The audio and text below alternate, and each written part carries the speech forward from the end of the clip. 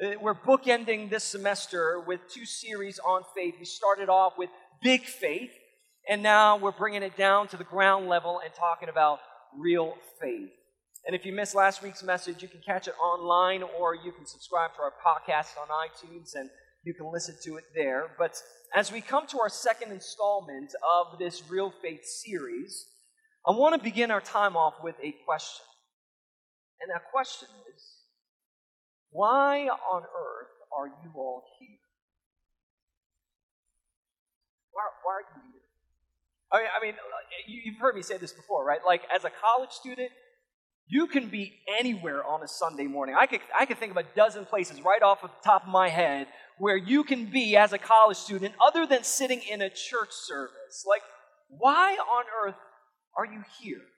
Yeah, has that thought ever crossed your mind? Like, why am I sitting in church? Or, like, what am I doing here? Or to put it differently, why do you come to church on Sundays? For some of you, it's every week. For others of you, it's whenever you can. But even at that, why bother coming at all? You know, for those of you who grew up in a Christian home or a religious family, I can understand why you might come to church, because growing up as a kid, that's just kind of what you did, right? You had no choice. You had to go. Mom and Dad made you go. But now you're college students. You have freedom, and some freedom and liberty at your disposal. And so of all the places you can be, why be here? Why are you here? Now, let me just clarify before you start feeling a little uneasy and uncomfortable in your seats. I'm not having a bad day, and I'm not taking it out on you. All right, I'm not having this like existential crisis as a church family or anything like that. I'm not about to kick you all out of here. The reason why I'm asking these questions is because today's passage seems to address the core of this very issue. The writer of today's passage, David, seems to write and address on this very issue of why we gather in the house of the Lord in the first place. And in our case, why we gather in the hub, week in and week out. Coincidentally, the temple in the city of Jerusalem was often known as the hub for God's presence. And we are in the hub. And so the question that I want us to grapple with is why have we gathered here? Why do we do this thing? Why do we come here week in and week out to this place of worship, to this hub? Why do we do this? And I'd like to take a look at this passage and see what God might have for us here today. So if you have your Bibles, go ahead and turn with me to Psalm chapter 122. Psalm 122. If you don't have a Bible, go ahead and raise your hand. We'll have some folks coming around and they'll get you a Bible in your hands. If you don't own a personal copy of the Bible, consider this our gift to you. You can take this home with you. You can mark it up, and we don't expect it to be returned. And we just want you to be in the Word. Okay, we want you to own a Bible, be in God's Word. If you're following along with us in these Bibles, we're on page 517. 517 is where we are.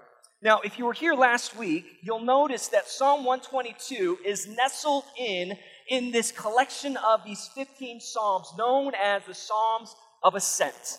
The Psalms of Ascent. And just as a refresher, for those of you who were here last week, just bear with me. These Psalms were songs that were sung by the Jewish community as they ascended into the city of Jerusalem, hence the Songs of Ascent, as they ascended into the city of Jerusalem for their annual 3 worship festivals.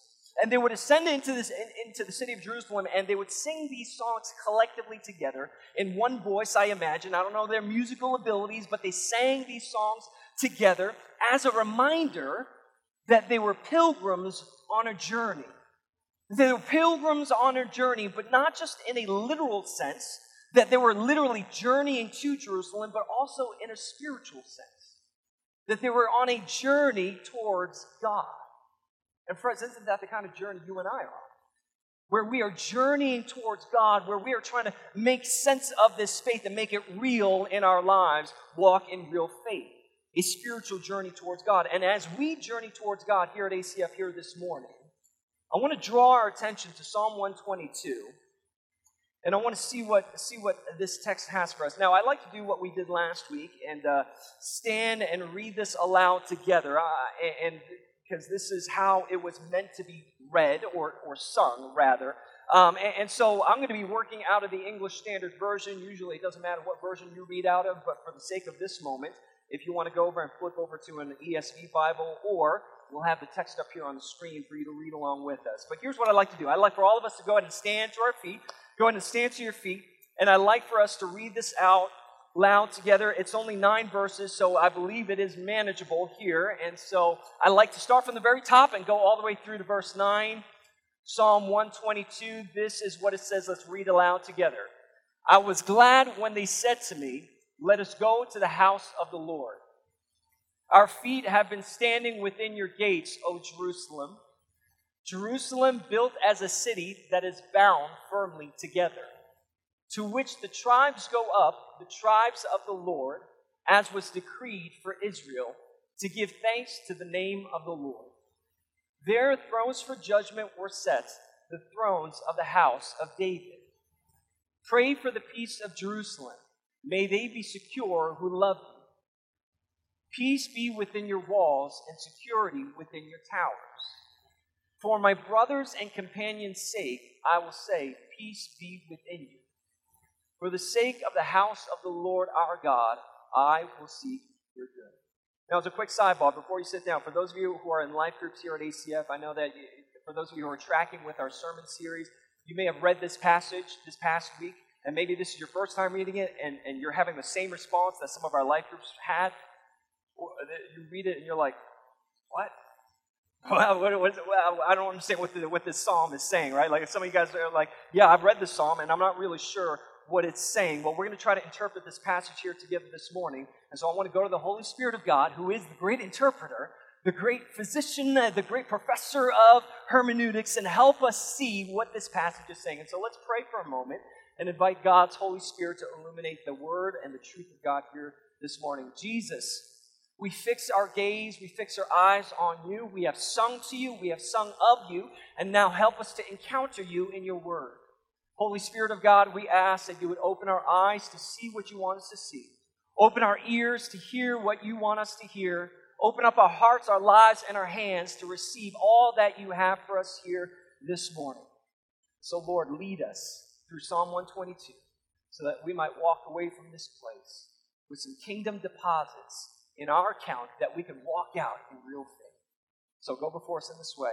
And it's in the strong name of Jesus we pray. And everyone said, amen. You guys can go ahead and have a seat. Now, folks, listen. If we were to ask the same question that I asked you at the start of this service to the Hebrew people during this time, why on earth are you here? Why on earth are you making this travel to Jerusalem? Of all the places you can be, why would you choose to make that journey? Why would you go to church? I imagine they may say something along the lines of, we go because worship matters. We go because worship matters. And that's our big idea for today.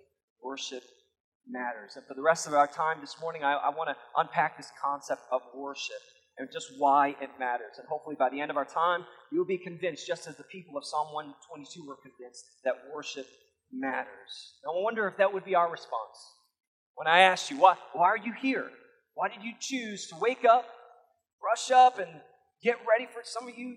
Probably got to brush up a little more. That's okay. We love you, right? Like, why go to those lengths to come to church? Why are you here? I wonder if our response would be that worship matters. Now, before we go on, I think it's important that we make a clarification, that we get on the same page when talking about worship. And so what do we mean by worship? For those of us who grew up in the church, we may think of worship as kind of the singing time in a particular gathering such as this. We think of the first 15 minutes of a Sunday service as worship. In fact, for some of us, we may even think of the full hour or hour and a half, or depending on what kind of church background you come from, maybe 3 hours. I forget who I was talking to. I was talking to someone last week, and they said, yeah, I grew up in a church where worship services would last for 3 to 4 hours. I'm like, man, I'm not sure I'd be a Christian. I'd be like, that is a long time to worship. And so whatever length of time you have in mind, maybe for you think that's worship. I mean, after all, many of us call this thing that we do here every Sunday a worship service, a worship gathering. And while all of those ideas fall under this umbrella of worship, worship is so much larger than that. In fact, let me give you a working definition for worship here this morning. If you're taking notes, you can jot this down here. This isn't the only definition.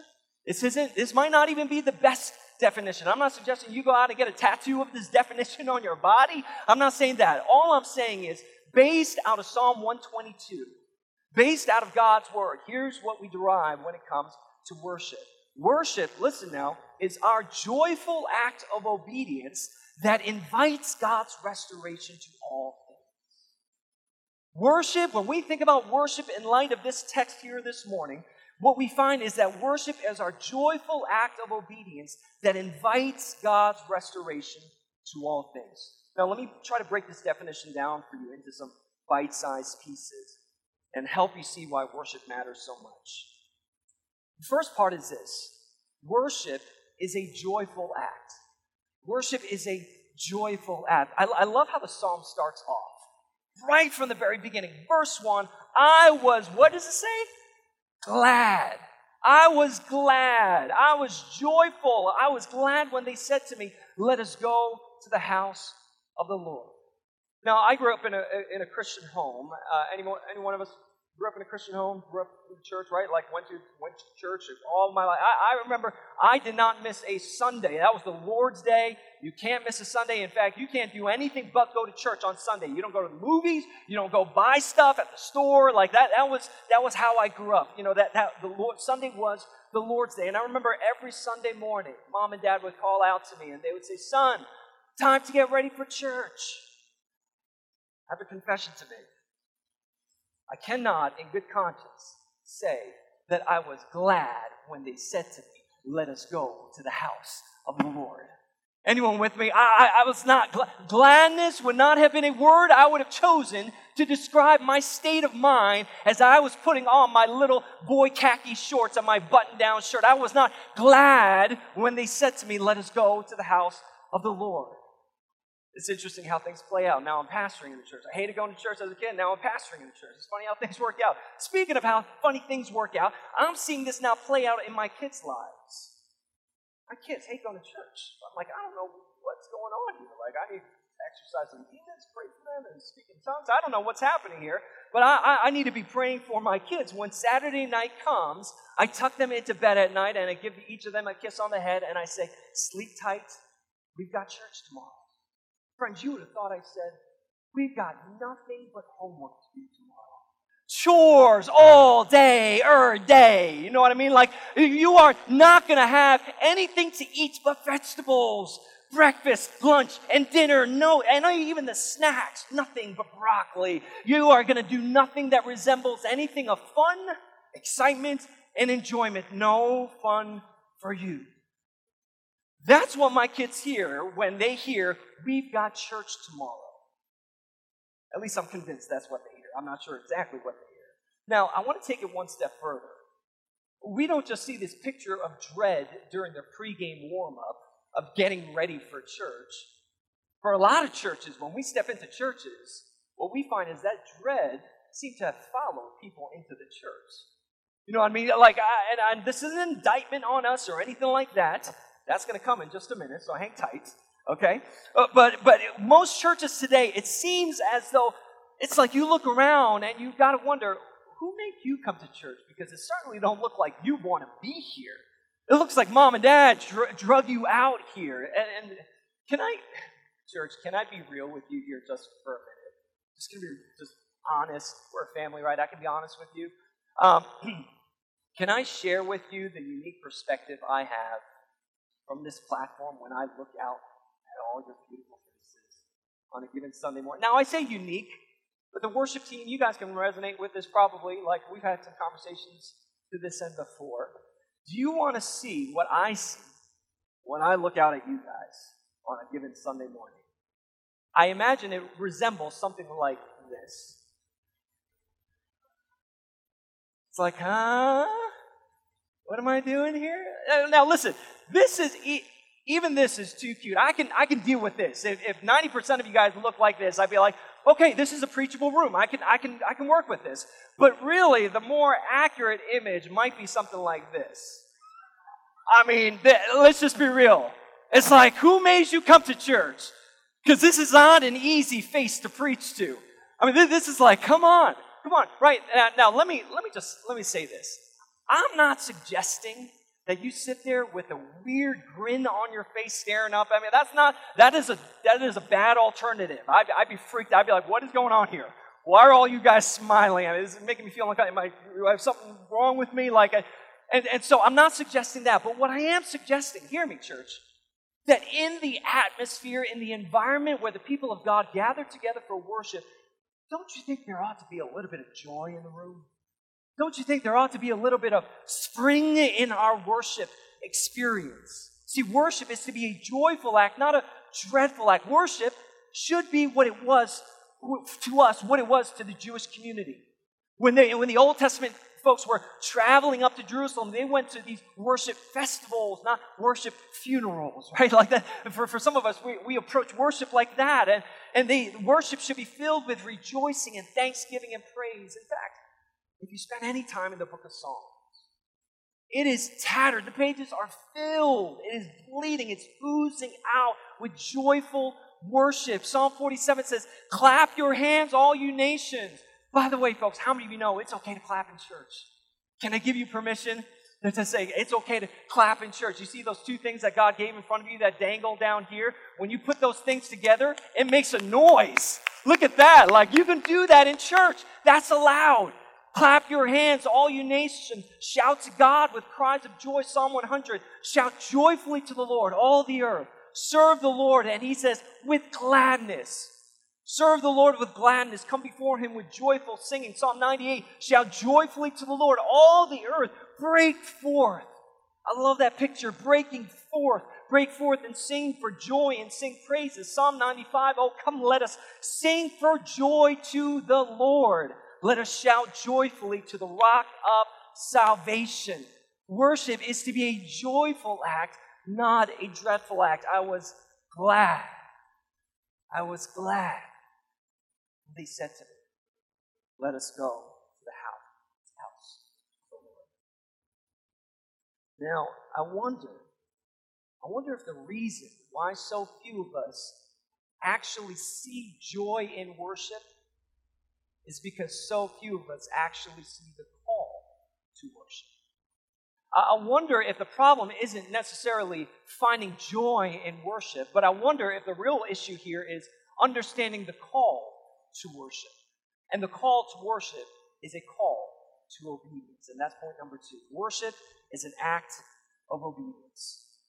Worship is not just a joyful act, but it is our joyful act of obedience. The psalmist continues on in verses 3 and following. He says these words, Jerusalem, built as a city that is bound firmly together. There's this picture of Jerusalem that is the most fortified city in the ancient Near East. And what you find is that no stone was out of place. This city of Jerusalem, the holy city of God, was bound firmly together. In verse 4, it says, to which the tribes go up, the tribes of the Lord. And now what the psalmist is doing here, just before we go on, is he's painting us a picture of the journey towards worship. He's giving us a worship picture. He describes the place of worship as Jerusalem, and rightly so, because that's where the temple was, in the city of Jerusalem. And he says the tribes of the Lord all go up to this city. Now, Bible pop quiz. How many tribes of Israel were there? 12. 12 tribes of Israel, all occupying different parts of the land in the ancient Middle East. And I love this picture that David is painting for us, to which the tribes go, all the tribes of the Lord go up, and all the tribes coming together for this one purpose. And what's that purpose? Worship. Worship. You know why I love that picture so much? Because it's a picture of our church here on campus. I love that picture so much because in a lot of ways, it shows us a picture here on campus. Here at ACF, I don't know if you know this, we've got Baptists worshiping next to Presbyterians, who are worshiping next to Pentecostals, who are worshiping next to Methodists and Lutherans and Mennonites and non-denominational, interdenominational, quasi-denominational, and I don't know what a denomination is. I'm just here because of worship. And so some of us are just worshiping side by side with people that maybe even have no faith background at all. And we come together every single week here in the hub because at the end of the day, only one thing matters. It ain't your denomination. It ain't your worship preference. It ain't where you come from, what city you were born and raised in. At the end of the day, the only thing that matters is exalting and lifting the name of Jesus. Can someone say amen here this morning? Lifting the name of Jesus is the only thing, is the only reason why we gather here. All the tribes gather here in the first place. In fact, it shows kind of this, it ends up resembling the city of Jerusalem in some ways that is bound firmly together by this greater call. And that call is a call to obedience. Where does that call come up? In the rest of verse 4. To which the tribes go up, the tribes of the Lord, as was decreed for Israel. As was decreed for Israel. And here was a decree to give thanks to the name of the Lord. To give thanks to the name of the Lord. To worship. Their thrones for judgment were set, the thrones of the house of David. The call to worship, friends, is a call to obedience. Folks, let me be real clear here. We do not worship because we feel like it. To be honest with you, there are some Sundays I come in, and I'm supposed to be pastor, but sometimes I just don't feel like worship. And don't front, you guys have been there too, right? Like I come to church, I just don't feel it. I don't feel it. In fact, I'm going to wait for the worship team to drum up enough excitement in me so that they could pull me and make me feel like worshiping. But let me just be real clear here. We do not worship because we feel like it. We worship because God decreed it. That's it. We don't worship because we feel like it. We worship because God decreed it. And this is where we get ourselves into some trouble, because we attach our feelings to this call to worship. Now, don't get me wrong. For those of you who know me, I'm a feelings guy. I love feeling things. I love feeling things. When Jake, our drummer, he is pounding on that drum, man, I'm feeling it. I love it. I love it. When Ethan is digging into his guitar, I say, dig deeper, brother, dig deeper, because I love it. When Gabby is singing so angelically, so powerfully, there is something in me that so deeply resonates, and I love those feelings. But let me be real clear here. Feeling things is not the goal of worship. It's not the goal of worship. If that's the goal of worship, you're going to walk out disappointed every single time. It's not the goal of worship. Obedience to God, listen now, is not only the goal of worship, it is the ultimate act of worship. Not just the goal, obedience to God. It is the greatest act of worship you can offer. When we obey God, it is like a fragrant offering of worship to our God.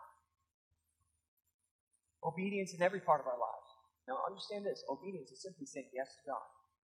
Whatever He calls you to, whenever He calls you, not just on a Sunday morning, not just when we're singing, not outside, and when we go through the week, when God calls us to obey, obedience is saying yes to God. When we obey God, it is like a fragrant offering of worship that is offered to God. I love what Eugene Peterson says. Eugene Peterson, if that name is new to you, we're behind him, first of all. But secondly, Eugene Peterson is the guy who wrote The Message. And The Message has been a widely selling paraphrased version of the Bible, and I love The Message. I love how it feeds my soul in different ways. Eugene Peterson is also a pastor. He is an author, and he's just a prominent hero of the Christian faith. And I love what he says here. Listen to what he says. I'm going to put this quote out. He says this: "We live in what one writer has called the age of sensation. We think that if we don't feel something, there can be no authenticity in doing it." That's what the age of sensation says. If you don't feel it, it ain't worth doing it. You got to feel it, right? But listen, he goes on. He says, but the wisdom of God says something different. That we can act ourselves into a new way of feeling much quicker than we can feel ourselves into a new way of acting. Let that sink in. This is so deeply profound and true that the wisdom of God says something vastly different. That we can act ourselves into a new way of feeling much quicker than we can feel ourselves into a new way of acting. How many of you have waited to feel like going on a diet? How many of you have waited to feel like getting in shape, waiting to go, get your gym membership or whatever? Like, how many of you waited? You end up waiting a long time, people. Like, sometimes it never happens. You see, the wisdom of God says sometimes the call to obedience is saying yes, even when you're not feeling it, and that feeling of yes will eventually follow along. You may not feel like doing this with the thing that God is calling you to, but the wisdom of God says when you say yes, though you don't feel it in the moment, that feeling will almost always catch up to you.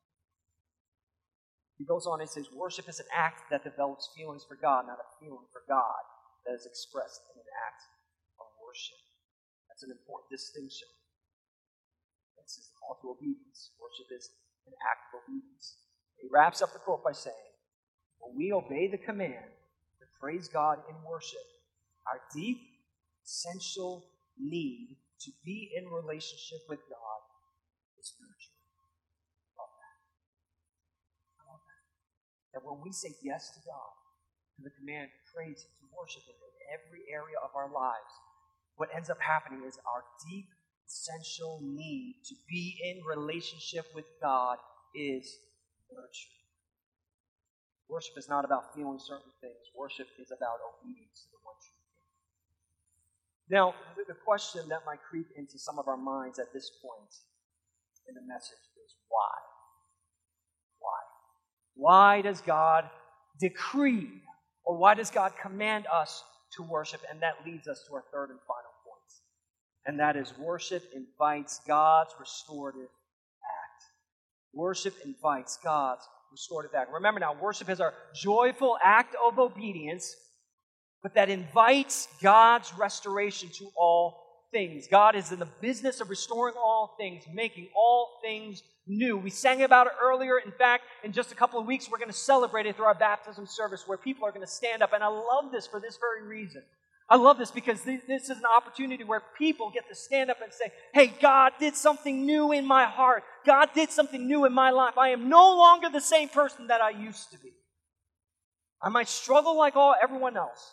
I might deal with life and face life's trials and tribulations like everyone else, but I don't face it without hope. My life is completely turned around because of what Jesus has done for me. God is in the business of making all things new. And when we worship in every part of our lives, not just on a Sunday morning, but we make every part of our life a joyful act of obedience, here's what's happening. We are inviting the restorative work of God into our lives and into the world around us. Listen to how the psalm ends here. In verse 6, he says, pray for the peace of Jerusalem. May they be secure who love you. Peace be within your walls and security within your towers. For my brothers and companions' sake, I will say, peace be within you. For the sake of the house of the Lord our God, I will seek your good. Now, the word for peace that's used here 3 times is the word shalom, which is closely related to the word security or good, shalom. And it's a word that's kind of hard to capture. It's a word that's a little bit hard to capture in a single sentence. And so I want to play a short video here. Ben, if you don't mind, just go ahead and hit the lights here in just a moment. It's a short little 3-minute video or so that's going to help us understand this concept of shalom. Because again, that's not a word that we use every day, but I appreciate the way this video presents this concept of shalom, and I'll wrap us up here after we play the video. So let's take a look. The word peace is common in most languages. People can talk about peace treaties or times of peace. It means the absence of war. And in the Bible, the word peace can refer to the absence of conflict, but it also points to the presence of something better in its place. In the Old Testament, the Hebrew word for peace is shalom. And in the New Testament, the Greek word is eirene. The most basic meaning of shalom is complete or whole. The word can refer to a stone that has a perfect, whole shape with no cracks. It can also refer to a completed stone wall that has no gaps and no missing bricks. Shalom refers to something that's complex with lots of pieces that's in a state of completeness, wholeness. It's like Job, who says his tents are in a state of shalom because he counted his flock and no animals are missing. This is why shalom can refer to a person's well-being. Like when David visited his brothers on the battlefield, he asked about their shalom. The core idea is that life is complex, full of moving parts and relationships and situations, and when any of these is out of alignment or missing, your shalom breaks down. Life is no longer whole, it needs to be restored. In fact, that's the basic meaning of shalom when you use it as a verb. To bring shalom literally means to make complete or restore. So Solomon brings shalom to the unfinished temple when he completes it. Or if your animal accidentally damages your neighbor's field, you shalom them by giving them a complete repayment for their loss. You take what's missing and you restore it to wholeness. The same goes for human relationships. In the book of Proverbs, to reconcile and heal a broken relationship is to bring shalom. And when rival kingdoms make shalom in the Bible, it doesn't just mean they stop fighting, it also means they start working together for each other's benefit. This state of shalom is what Israel's kings were supposed to cultivate,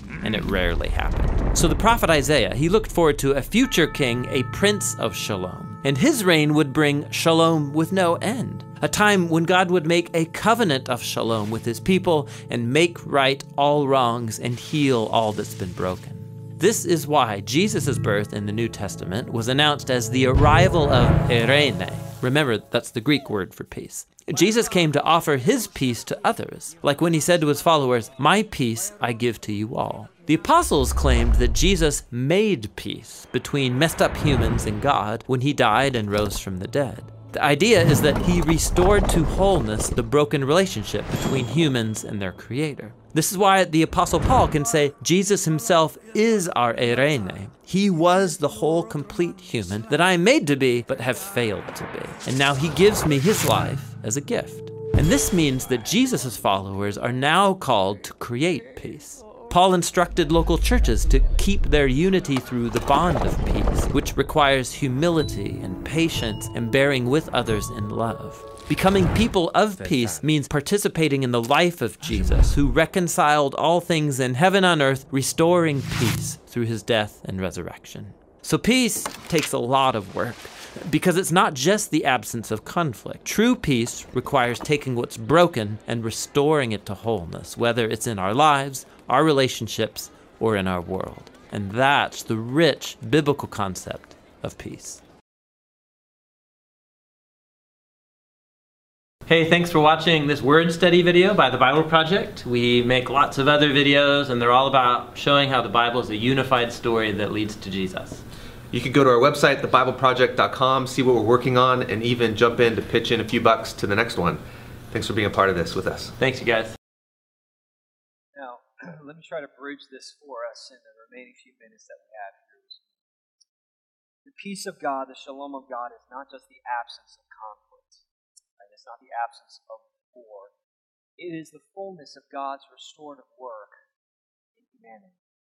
It is God's restoration of all things that are broken. Now, church, I don't know about you, but I can think of a few things in my life that are broken. I can point to a few areas in my own life, in my own soul, the condition of my own soul that are broken. I think about my vices. I think about my sin patterns, my tendencies, my unhealthy tendencies. I think about my dysfunctions. I think about my flaws and my imperfections. I think about my insecurities and my fears. I think about all these places that are flawed and broken inside of me. And I'm guessing that you got some of those places in your life too. Now, what worship does is it invites God's shalom into our lives. God's restorative work into all of those broken and ugly places into our lives. That's the beauty of worship. Worship helps us get our eyes off of our own junk and helps us fix our eyes on the one who can actually do something about it. That's what worship does. That's why we sing songs of worship. That's why we gather here in this place. It's not so that we can gather up and be like, you're dysfunctional, so am I, hooray. No, it's not to celebrate our brokenness. It's to celebrate who God is in the midst of our brokenness. It's to celebrate the shalom of God, the restorative work of God in this place. And that's what worship does. That's why David says, peace be within your walls and security within your towers. But listen, the shalom of God doesn't end there with us. It actually extends beyond us and into the world. The very next verse continues on and he says, did you find this peculiar? He says, for my brothers and companions' sake. For the sake of other people, I will say, peace be within you. You see, we are not just called to experience the shalom of God, but we are called to be the people of God who bring the shalom of God into the world. Or as Paul puts it, you have been given the ministry of reconciliation. Now go. Go. Reconcile man to God. When we incorporate worship into every aspect of our lives, not just on a Sunday morning, please, let's expand the view of our worship beyond that. We're able to see God's restorative work all around us.